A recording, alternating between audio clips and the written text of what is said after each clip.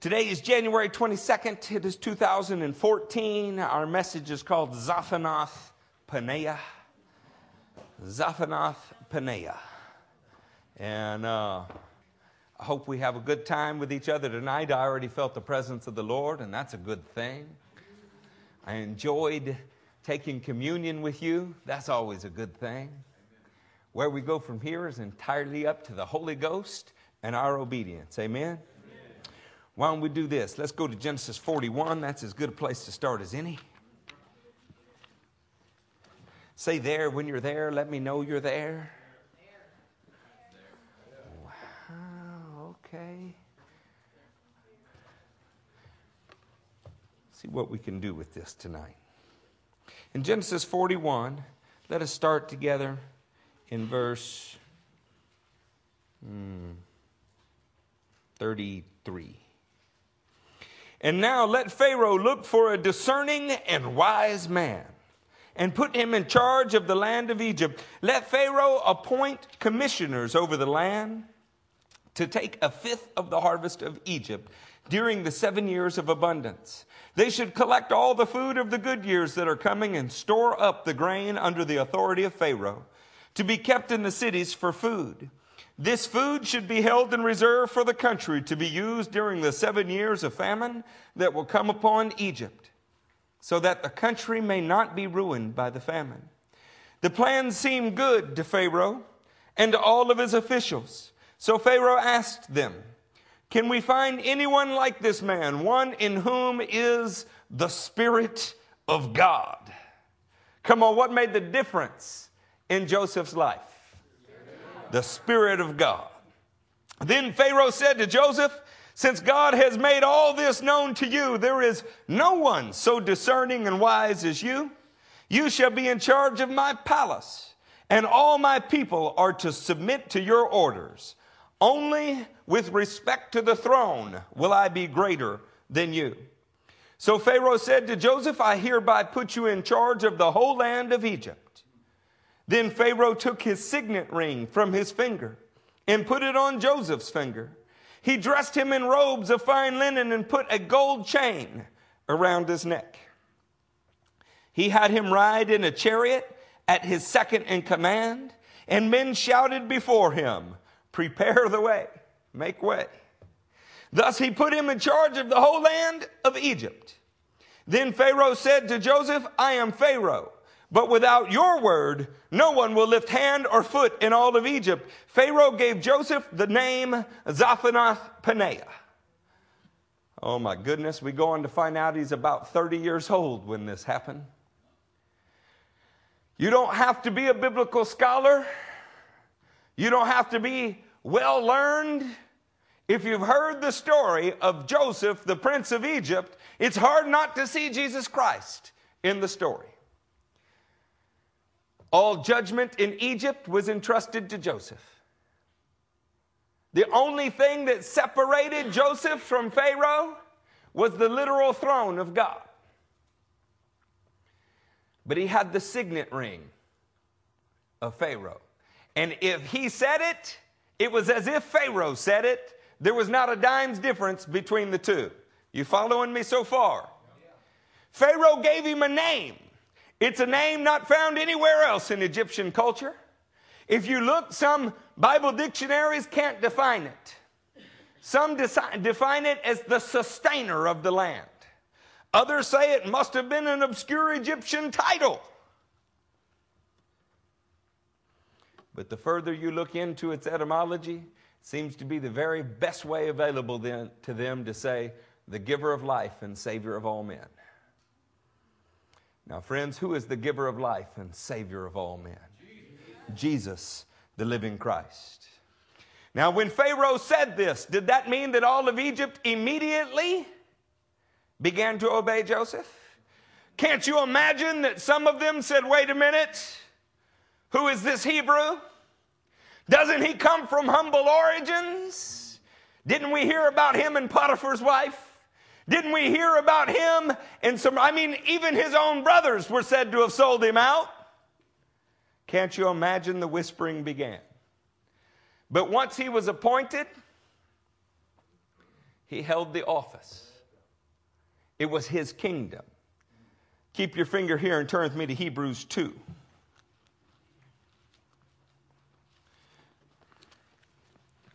Say there when you're there. I'm going to wait on all of you. Me and Tim LaHaye, not leaving any behind.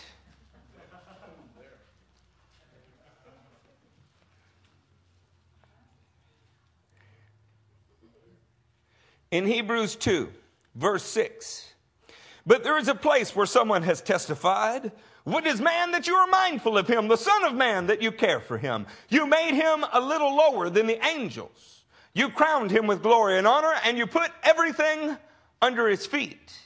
In putting everything under him, God left nothing that is not subject to him.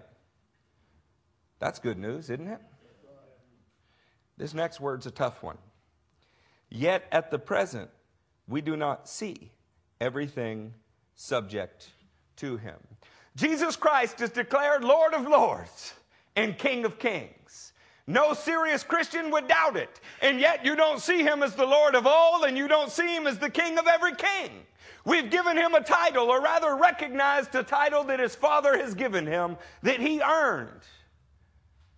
But it's not yet rung out through the whole world. It's time to bring our brothers into the fold. If it doesn't begin in Egypt with Joseph being the Pharaoh's chosen man, if Egypt is not the first to recognize him, do you really think the foreign dignitaries will?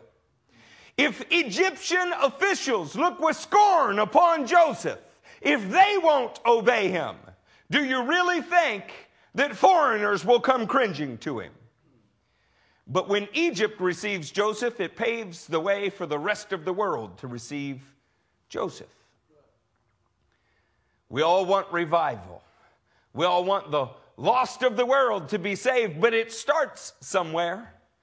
It starts when Jesus really is King of all and Lord of all, starting in our own hearts, starting in our own lives. In this way, if we look at the 47th chapter of Genesis, where we're going, we can see how Joseph became Lord of all, King of all. And so even the nations came to bow down before him. But it started with Egypt. I say Jesus Christ's lordship starts first and foremost here and now. It starts in my heart. And to the level that I obey him, I will inspire others to come and bow before him. But if I can't obey him, how can they hear my word that he's Lord and King? Are you tracking with me, church? You're awful quiet. I see a lot of foreheads pointed at the ground. I didn't give you hymnals to throw at me. You're going to be okay? Look at your pastor and say, we're going to be okay? Go to Genesis 47. Let's get into the dirt.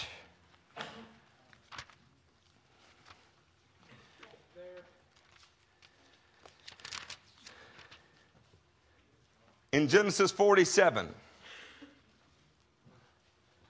did the whole world come to Joseph during the good years? No. The whole world did not come to Joseph during the years of plenty. So much for the prosperity gospel. The whole world will not see God's blessing upon your life and say, oh, you know what? I need to go receive Jesus. And if they do receive Jesus that way, it's a false Jesus. It's a get-rich-quick Jesus. It's a prosperity pimp rather than the Lord of glory. But trouble requires a Savior. Trouble requires a deliverer. Church, if we could get it down in our spirit that the Lord really, really, really wants to save us, that he's in the business of delivering us, that what moves his heart is a people that recognizes their true condition so that he can make you victors through his strength. But if you're a victor without him, then where is his glory? Oh my goodness. So during the 7 years of plenty, none of the nations came to cringe before him. In fact, probably many of his own people whispered as he walked by. They probably said all the things you can imagine. Isn't this guy's people those shepherds over in Goshen? They stink when they walk by. They probably cursed him as being entirely too common. Until, of course, they needed a Savior. In the 13th verse, we see the beginning of their need, and I would submit to you by the Spirit of God tonight, it's the beginning of our need. There was no food, however, in the whole region because the famine was severe. Both Egypt and Canaan wasted away because of the famine. Does that sound like it's tough? The entire region. You can't go to Walmart. You can't go to Aldi's for a sale on milk.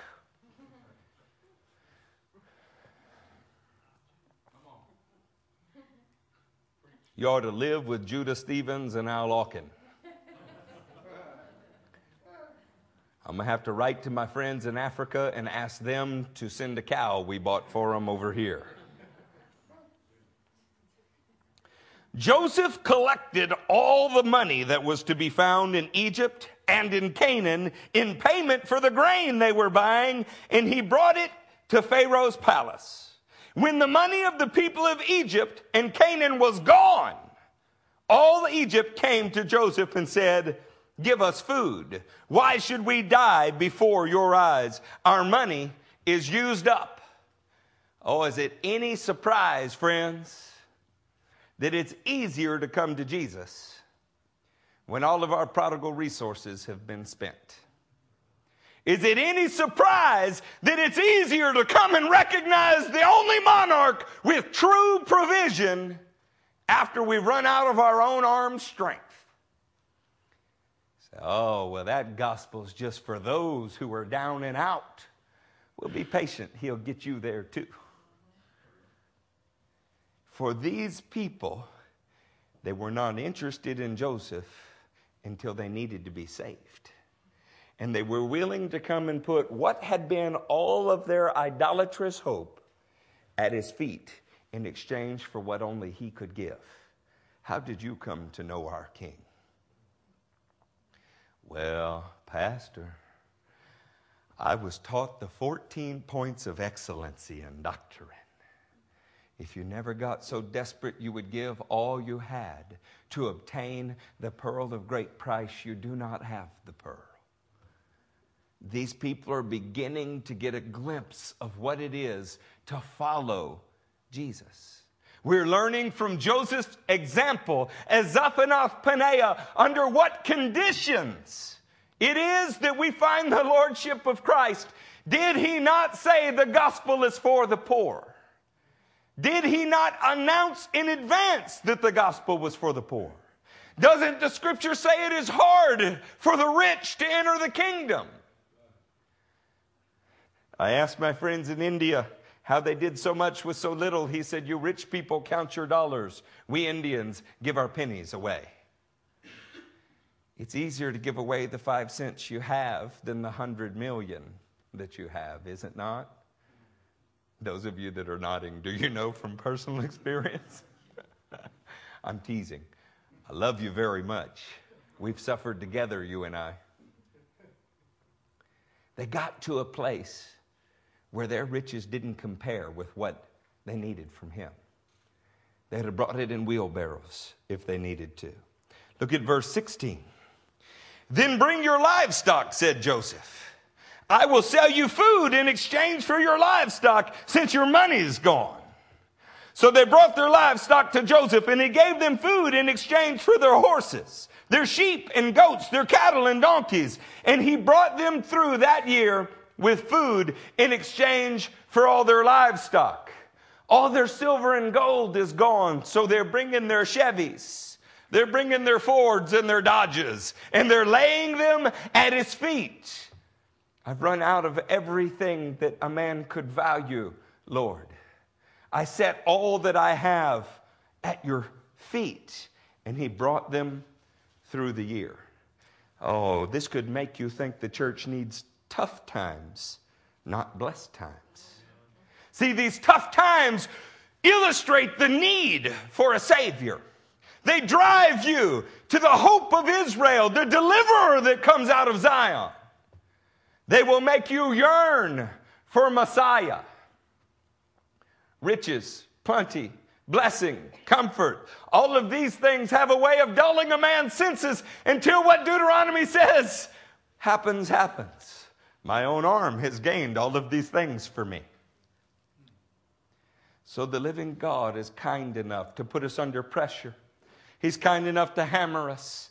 He's kind enough to work with us to show us our very great need for the physician. Look at the 19th verse. Why should we perish before your eyes? We and our land as well. Buy us and our land in exchange for food, and we with our land will be in bondage to Pharaoh. They've already given all of their money. Now they've given all of their livestock. And they've come to the place where they said, take my life in my land. It's no good in my hands. It would only be death. Are you tempted to think about Joseph in any special way? Tempted to go, Joseph's a little greedy. He's sitting on all the provision. He's not going to leave those people anything. I mean, after all, man's got a right to his own house. He's got a right to his own land. He purchased that cattle with his own money. Isn't it his? And unfortunately, this is the way the church often thinks. It's all mine, and I'll give God some. But this puts us into the heart and mind of a very Jewish Savior. He says, it's all mine, and I will let you keep some. We think we have tipped God, blessed God, when we've given something to God, and you don't have anything that He hasn't given you. Look at the kind of lordship Joseph required. Verse 20. So Joseph bought all the land in Egypt for Pharaoh. The Egyptians, one and all, sold their fields because the famine was too severe for them. The land became Pharaoh's, and Joseph reduced the people to servitude. Bad Joseph. Unless, of course, God wanted to bring the whole world under the control of one man, say Jesus the Christ. And then what we have is not a proud man, not an audacious man, but one who has been appointed judge of the living and the dead, one who's been given the task of bringing everything in heaven and on earth under the control of the living God. So let me ask you, saints, if there's an Egyptian walking around on his own cow, if there's an Egyptian that owns his own house or his own lands, if there's an Egyptian left who still got silver and gold hidden, then is Joseph really his Savior, or is he only his partial Savior? Listen to how this finishes. Here comes 23.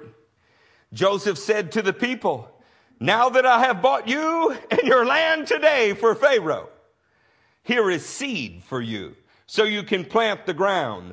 But when the crops come in, give a fifth of it to Pharaoh. The other 4/5 you may keep as seed for the fields and as food for your children and your household and your children. Verse 25, their response. You have saved our lives. When Joseph owned everything that had been theirs, when it was all in his possession, he began to give to them and said, all I want back is 20%. The other 80% you get to live on. It was clear to them that all they had was his. They saw keeping 80% as mercy.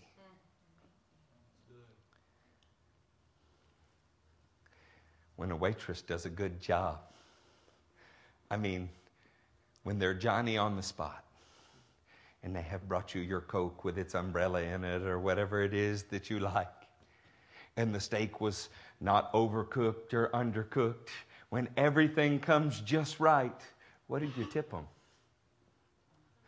Are you tipping God? Think on this for a moment. I don't want your money. It's not at all what we're talking about. Do you have a life where you love the Lord enough to give Him a portion of it? Or has He swallowed up your life in His salvation, and the only thing that you own is what He's allowed you to keep? Are you hearing me tonight? See, this is lordship.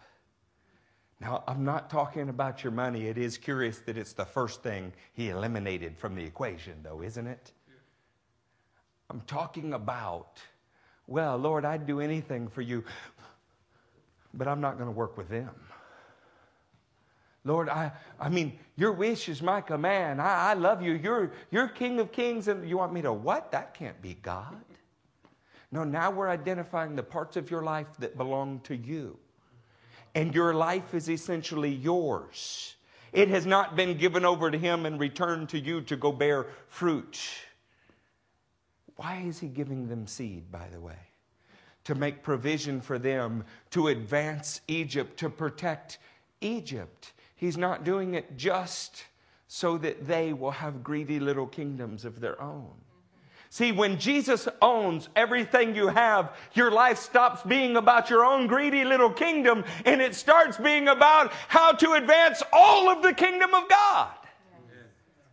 Oh, let me see if I can find one more way to say it.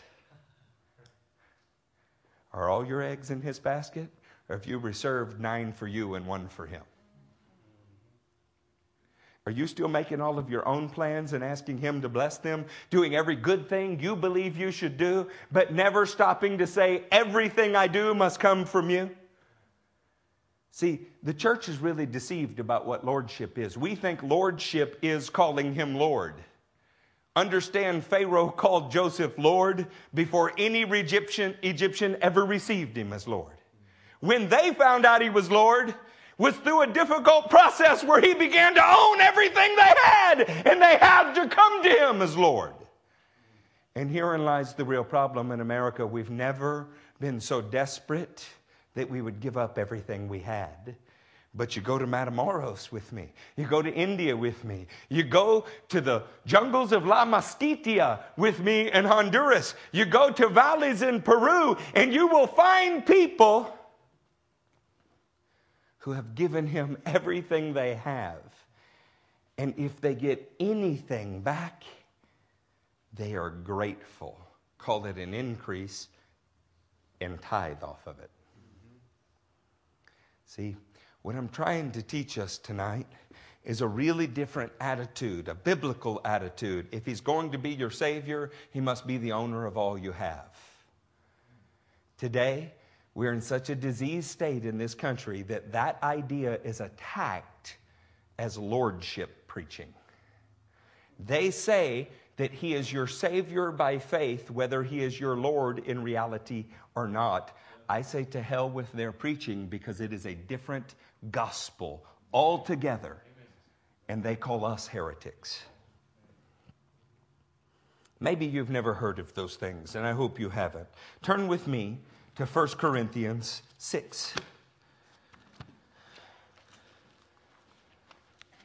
Y'all still with me tonight?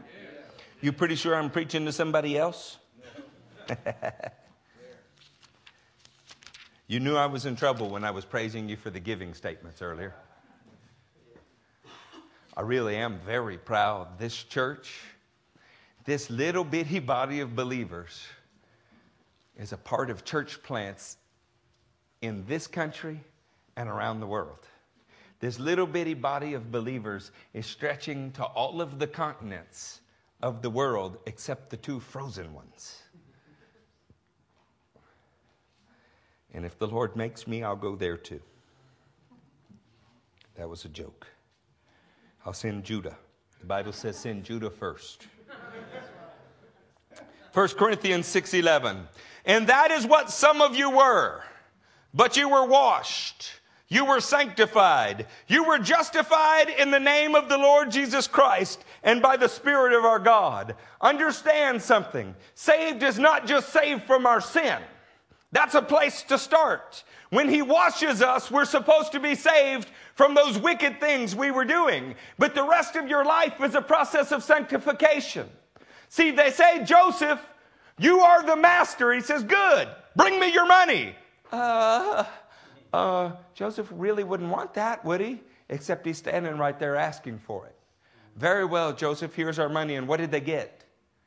Provision that their money couldn't have bought. Then they say, oh, well, now he's definitely Lord. And he says, good, bring me your livestock. Joseph, I mean, you already have all my money. That's a little excessive, don't you think? I'm Lord of all of you, or I'm Lord of none of you. What is it that you are going to do a better job with than me, says Joseph. There was one man filled with the Spirit of God. One man so wise and discerning as to have the answers for all of Egypt. Is there more than one Savior, or is there one Savior? If there's one Savior, then we need to stop deciding for ourselves what we're going to do, what we're going to keep, and what we're going to have. And we have to start asking Him.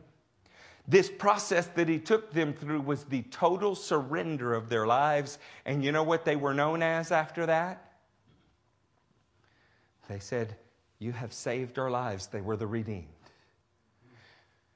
The Bible says Joseph reduced them to servitude. You know what's exceptional about being a servant of the living God?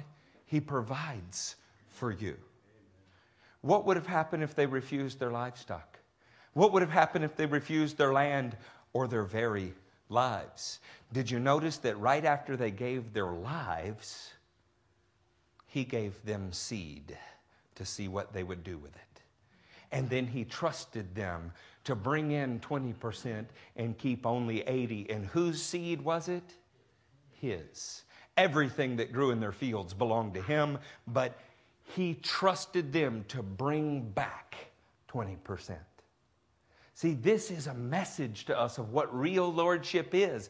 He saves you. And then He teaches you about not a partial surrender, not a 50% surrender, a teetotal surrender of everything that you are and everything that you have. And the further you go in it, the more He begins to sow back into your life to trust you with, because you've already demonstrated that it all belongs to Him.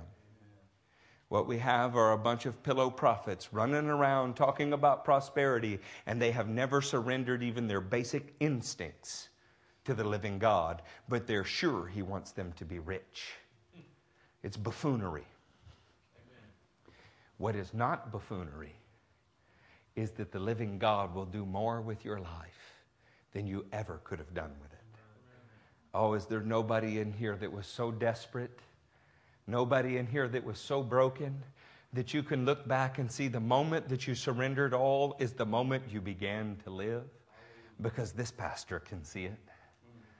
Oh, I can see it. If you had told me I would have a wife and 5 children, if you had told me that we would have a ministry with our best friends, that the kind of men we would associate with in our elders and overseers would be of this quality, if you had told me that there would be 120 people that would sow into our ministry last year and that we would go to more than 20 nations, I would have said you grossly overestimated my potential.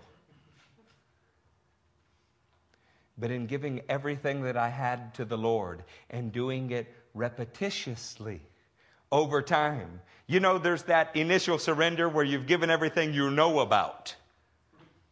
And then there's the day you're praying, walking around, and you see something, and you're like, surely He didn't want that. I mean, that's not the Lord. I mean, the Lord, I bought a SOG pocket knife in 1993. Y'all know I like pocket knives, right? Most of you know you never see me without one of some kind. This one's a 0 tolerance. And Steve, did it save our lives? We cut open coconuts, and it saved our lives. In my family, we love these things. But the first one I ever had was a SOG, and it was one of the first multi-tools. And it was $85. And the problem with an $85 knife is at the time I made about $180 in a week. So it took lots of weeks of saving for it. Anything you work for, anything that you strive for and struggle for, you value when you get. Remember this. The proverb saying inheritance quickly gained in the end is not a blessing. It's not. I didn't say it. God said it. When you work for it, strive for it, strain for it, it's a blessing. Because you think the God who gave it to you and you don't let go of it easily. And if you do have to let go of it, it's because you love something else more. So my little pocket knife, the Lord asked me to put into an offering. I'm like, you're kidding me. You can't spend this. He needs to eat. He definitely does not need my pocket knife. Have you seen how many knives that man has, Lord? It wasn't about the man. It was about lordship in my heart. Lordship in my life. Lordship when nobody is looking. Now, I can't go home and get any glory out of this to my wife. She's like, it's a stupid knife. Right? But to me, it was my most treasured possession. So what would you like to see if you gave your most treasured possession away? What would you like? Tell me the truth. Talk out loud. You gave away your best, your most precious. What would you like to see? A little bit of gratitude. Yeah, you're looking for the next day for whatever is better because the Lord wouldn't ask you to give it up if you weren't going to get something better. That's wrong. That's way wrong. He gave up a son and he didn't get anything better for it.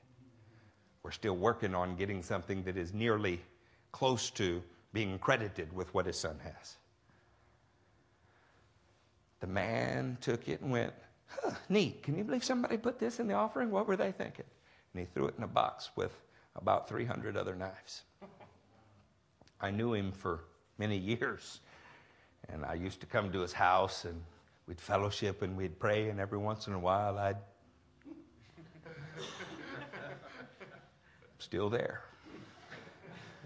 It's still there to this day.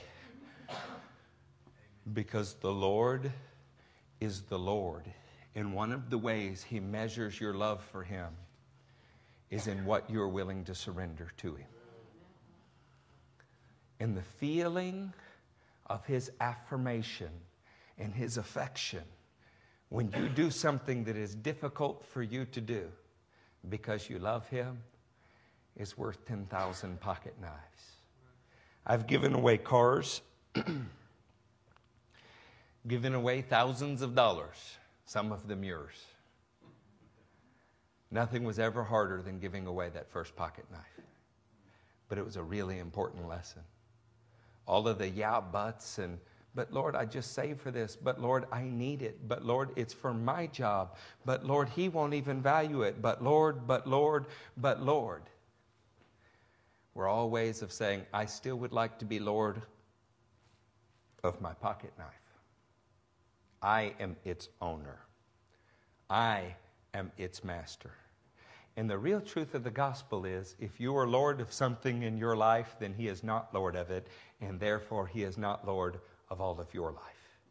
What we see in Genesis 47 is the progression of a total surrender and a loving God who is receiving it not because he needs it. Remember, he already had all the grain. He's receiving it because he knows if you give it to him and then he entrusts it back to you, you'll now know what to do with it. Are you hearing me, saints? Yes. I believe this year the Lord is going to put meat on the bone in this church, but we first had to learn that whatever increase comes our way, we would have to know what to do with it. Are y'all tired of seeing people get fired up for Jesus and then run off to some other state? I'm not. I love them. I'm excited for them. That's part of our mission. But you have to know, I prayed for a lot of people in parking lots to get filled with the Holy Ghost. They ended up at another church. And it was hard to watch that. The Lord knows how to make sure he's actually Lord and you're working for him and not benefits. You're working for him and not what you can get out of the deal. This is our time period of proving faithful. We get born again, and then the process of sanctification starts. Sanctification is him setting apart your money, your livestock, your house, your land, your life, and every increase he ever gives you for him. That's what sanctification is. It is you are totally set apart for the Lord's use. How many of you like the term saints? You can't be a saint if you are not sanctified. So you show me some part of your life that doesn't belong to the Lord, and I will show you where sanctification still needs to grow. It's funny. I'm a pastor. I live in this word. I hope you live in it too. But you don't know how many times we're talking, and while we're talking, you are telling me the areas of your life that still belong to you. I do everything I can to restrain myself. Nobody likes answers that come too quickly. They're better when we discover them together, or you discover them over time. The Lord loves you enough to turn over every stone. He does. I'm not trying to build our church coffer box here. I'm talking about total lordship. Turn with me to 1 Corinthians 1. The body of Christ is not based on the partial lordship of Christ. The body of Christ does not consist of those who know of areas that are unsubmitted and refuse to do something about it. The body of Christ are those that are as obedient as they know how to be. You know, you're not disobedient if you don't know that you've got something unsubmitted until He tells you you have something that's unsubmitted, and then you have a choice. We go through a process of growing in Him. We learn of new areas all of the time. It happens to me. I had no idea that a ministry itself could become idolatrous. That you could become so focused on what God called you to do that you could forget that that's not all He called the whole world to do. I had no idea that you could build something and then value it more than the one you built it for. But the Lord of glory loves us enough to inventory our lives with us every time we're in His presence. You get a chance to carry a cross, to crucify those areas so that you can be sanctified. Here comes 1 Corinthians 1 and verse 2. To the church of God in Corinth, to those sanctified in Christ Jesus and called to be holy, together with all those everywhere who call on the name of the Lord Jesus Christ, their Lord and ours. The letter is addressed to those who are in this process of setting aside everything they have is His. When you stagnate this process, you effectively start to slowly eliminate yourself from the body of Christ. Now, these days, people don't say that. It used to be that if Nolan showed up here from another town, he showed up with a letter from his pastor. We called it moving your letter. And that letter said something about his life. It said where he was at in his spiritual journey, what I should look for and what I should hold him accountable to, that one man of God was letting another man of God know so that they could properly pastor him. And you didn't avoid accountability simply by changing towns. Later, that simply became a formality. It was just a stock letter. And then later, there was no letter at all. It was just an expression. And then eventually we dropped even the expression altogether. So now we have a migratory flock that says I can serve God anywhere and I'm accountable to no one. Where's it getting us? A divorce rate as high as the world's. Carnality like we've never seen. Friends, if you can divorce a wife in this church and run to another church and marry a new one and just carry on like nothing's ever changed, then church discipline in the Bible itself is kind of a joke, isn't it? I don't think in the kingdom of God it's a joke. I think maybe in Christendom it's a joke, but not in the body of Christ. I believe the Lord is watching very carefully how we handle all such matters. And I want to get it right. I don't want to leave any stone unturned. The church at Corinth had problems, didn't it? I mean, what kind of problems? Some of them were sleeping with prostitutes. Some of them were in lawsuits. Some of them were getting drunk at the communion. Did they have problems? I mean, every once in a while I read the Corinthian letter when I'm discouraged about my counseling schedule. I'm like, yeah, you got me there, Paul. Hadn't seen this one yet. Or at least they haven't told me that it happened yet. And he still calls them sanctified. Why? because they were somewhere in the process. I'm not telling you tonight that if it's not perfected, you're not in Christ. I'm saying if you're not engaging in the process, if you're not inviting the scrutiny of the Holy Ghost so that you can ever become more obedient, ever go further, ever make Him more and more and more Lord, there is a problem. See, in today's name it and claim it society, where we're sealed and saved with a prayer that you didn't even have to mean, as long as you can quote Romans 10:9 and 10. We have no process. We have no journey. We simply declare ourselves victors at the end of the race the moment we pray the prayer. I say that there is still a process intact that took men like John Wesley 2 decades to figure out. Read his writings and you'll find it out. David Brainerd, how long did it take him, Michael? Years.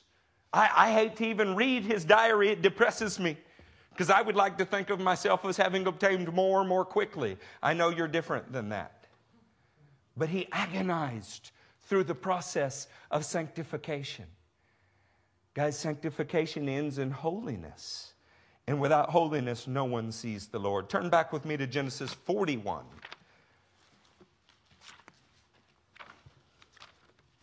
Do y'all need encouragement sometimes? You do? You need a little encouragement sometimes. Then somebody say, Pastor, you're preaching a good word.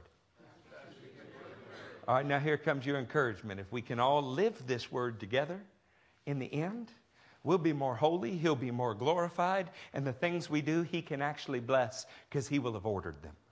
Amen? That's what we want.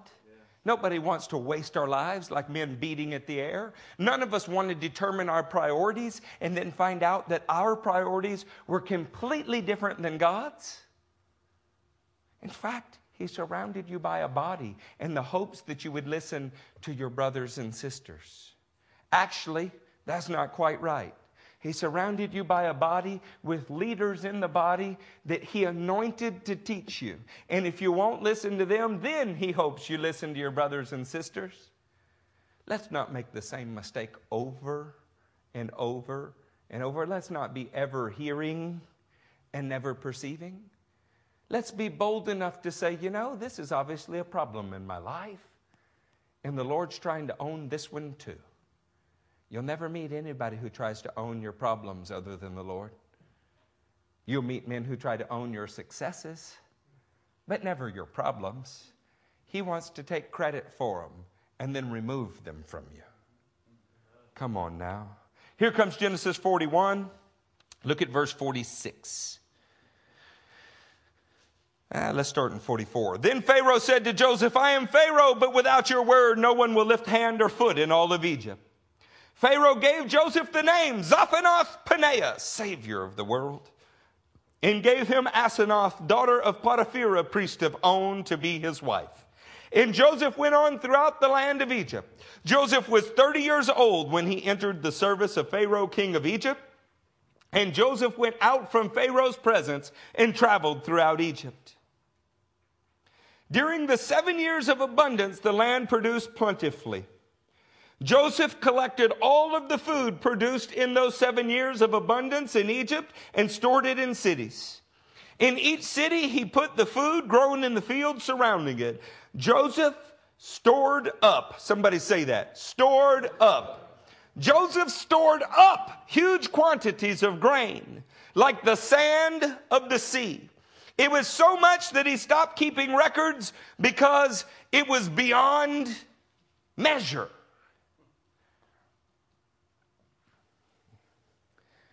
Then why did he need anything during the famine? You see, God doesn't need your stuff. You need to surrender it to Him so that He can be your Savior. He already had more than the sand on the seashore. He didn't need what they had. They needed to give up what they had. Amen. So He was pleased to give it back to them once they had. Are you hearing me? He doesn't need what you have. The God of God and Lords of Lords is not interested in 10% of whatever you make. Do you think that He's a God to be bribed? He doesn't need it. You need to learn to surrender it. Because in that surrender, we are pronouncing him Lord in the most efficient way we know how. We're taking what we really value more than anything else and putting it at his feet. And if money's not your thing, it started with money. It moved from there to livestock. If you had to give your dog tomorrow for the Lord, little Sophie, right? You got a wiener dog, you're in trouble. If she hasn't turned over the trash or eaten your socks or prepared to kiss you by eating earthworms or something like that, on the best day, how hard would it be to give away Sophie? Oh, look, they're going to cry now. And I understand. I take Weenie to work with me. He's here right now, 2 doors over. But if he doesn't belong to the Lord, then I have found an idol. It's easy to say things belong to the Lord till we start talking about having to do something with them. He doesn't need it. We need to learn to do this. And in learning to do it, we are being sanctified more and more and more. That's the point. Now, what did Joseph do? He stored up. I want to tell you that the Lord is not interested in taking from you. He's interested in you storing up. Let's look at Luke 6. Could you put Luke 6:45 on the screen?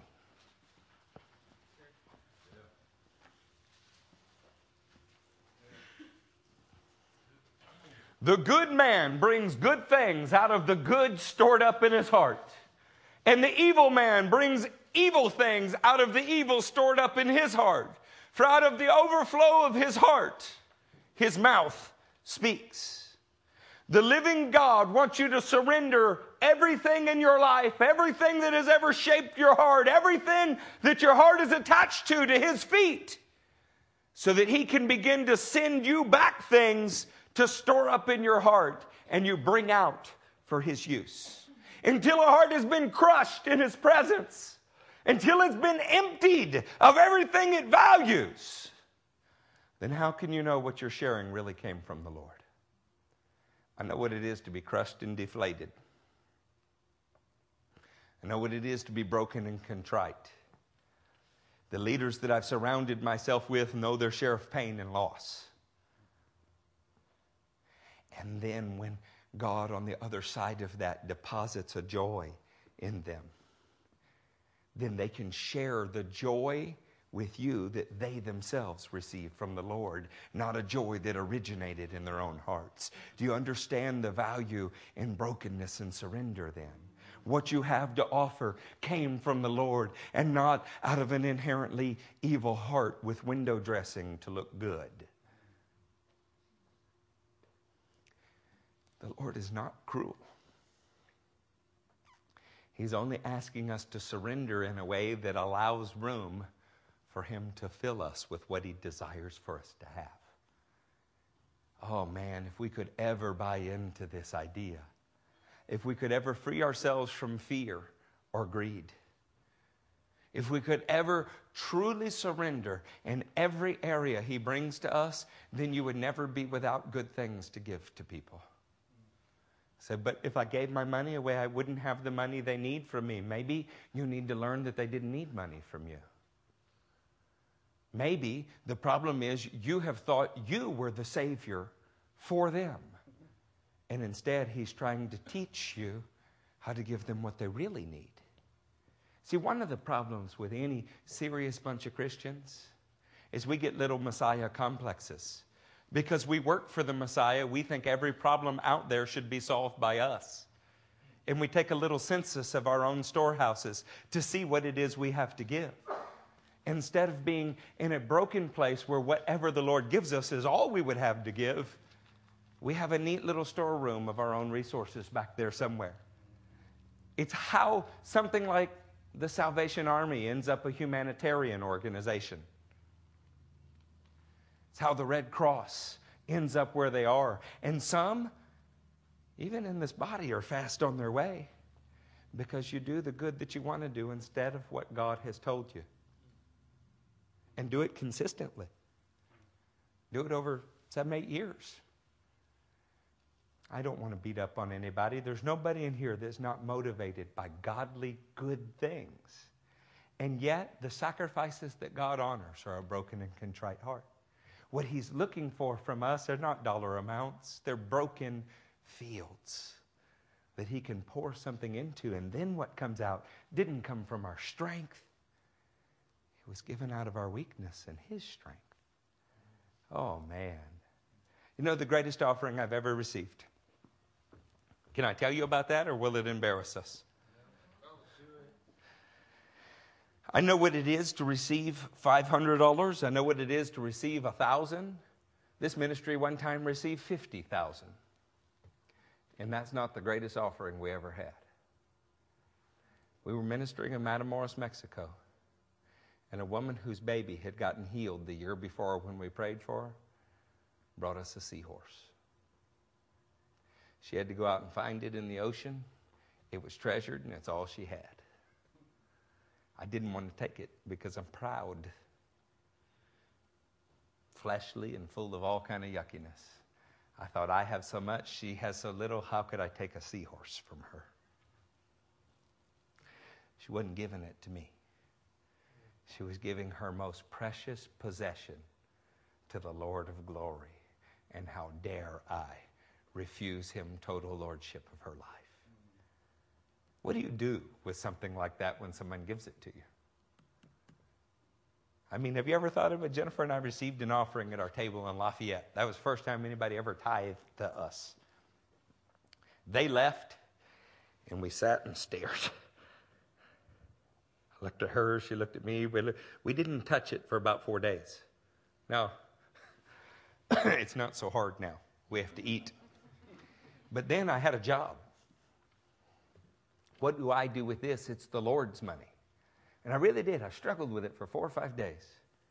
One morning I got out of bed and I got on my knees by these old nasty green couches we bought at a garage sale.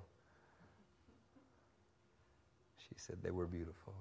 And I knelt by that couch and I put my hands on my head, and the Lord spoke to me and said, it's all mine. That's not mine. It's all mine. And I realized that the $35 or whatever it was sitting on our kitchen table was not any different than the several thousand sitting in my bank account. It was the Lord's. But I viewed it differently because that felt like the Lord's and the rest felt like mine. Are you hearing me tonight? Yeah. Okay, I'm going to let the Holy Ghost finish that message. Turn with me to Colossians.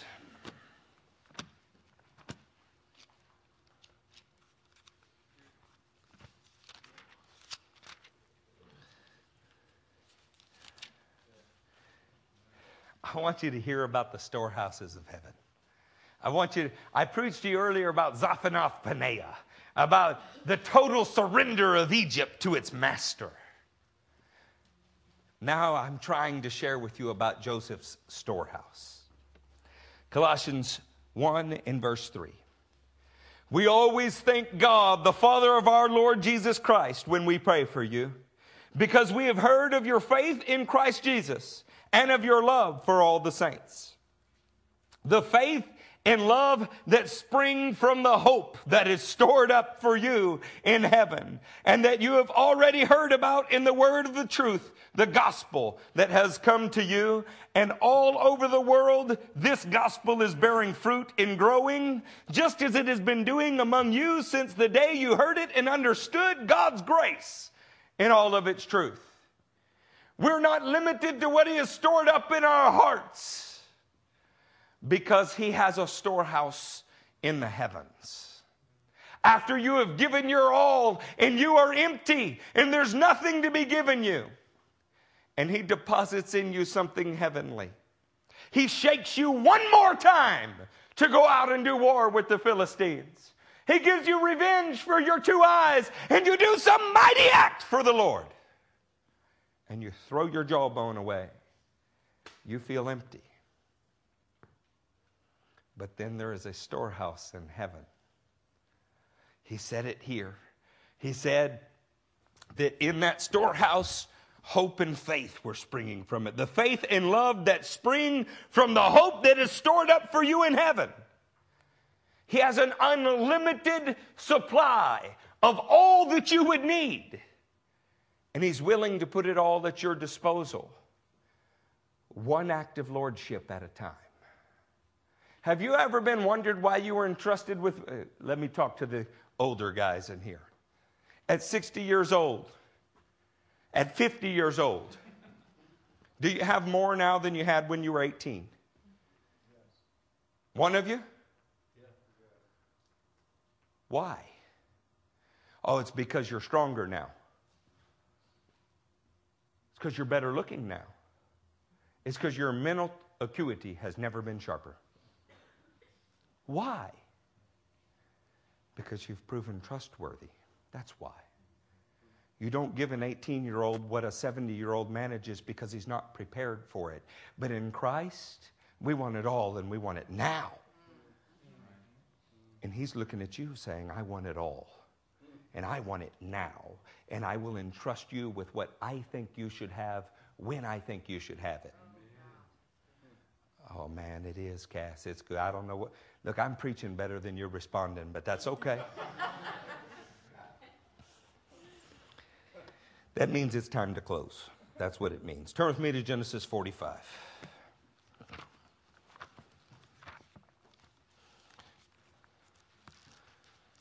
Pastor Piro, when you're preaching your heart out and the people have give out all they got, it's time to pick up the sword next week. Here comes Genesis 45. We will close with this. Verse 7. But God sent me ahead of you to preserve for you a remnant on earth and to save your lives by a great deliverance. Is that pretty good? Yeah. I would say that's pretty darn good. That for one man's life's work, I would say that's all right. Here comes verse 8. So then it was not you who sent me here, but God. He made me father to Pharaoh, lord of his entire household, and ruler of Egypt. So Eric, why on earth are you closing with that? That's an odd scripture. I want to close with a perspective on lordship, sanctification, and being entrusted. How did Joseph get where he was? Well, he was rejected by his family, but he gave it over to the Lord. He endured Potiphar's house, but he gave it over to the Lord. He was denied the reputation that he fought for when Potiphar's wife did what she did, but he gave it over to the Lord. He gave good prophecies and bad prophecies faithfully while he was in prison, and he was mistreated for both, but he gave it over to the Lord. He knew what it was to be forgotten, but he gave that hurt over to the Lord.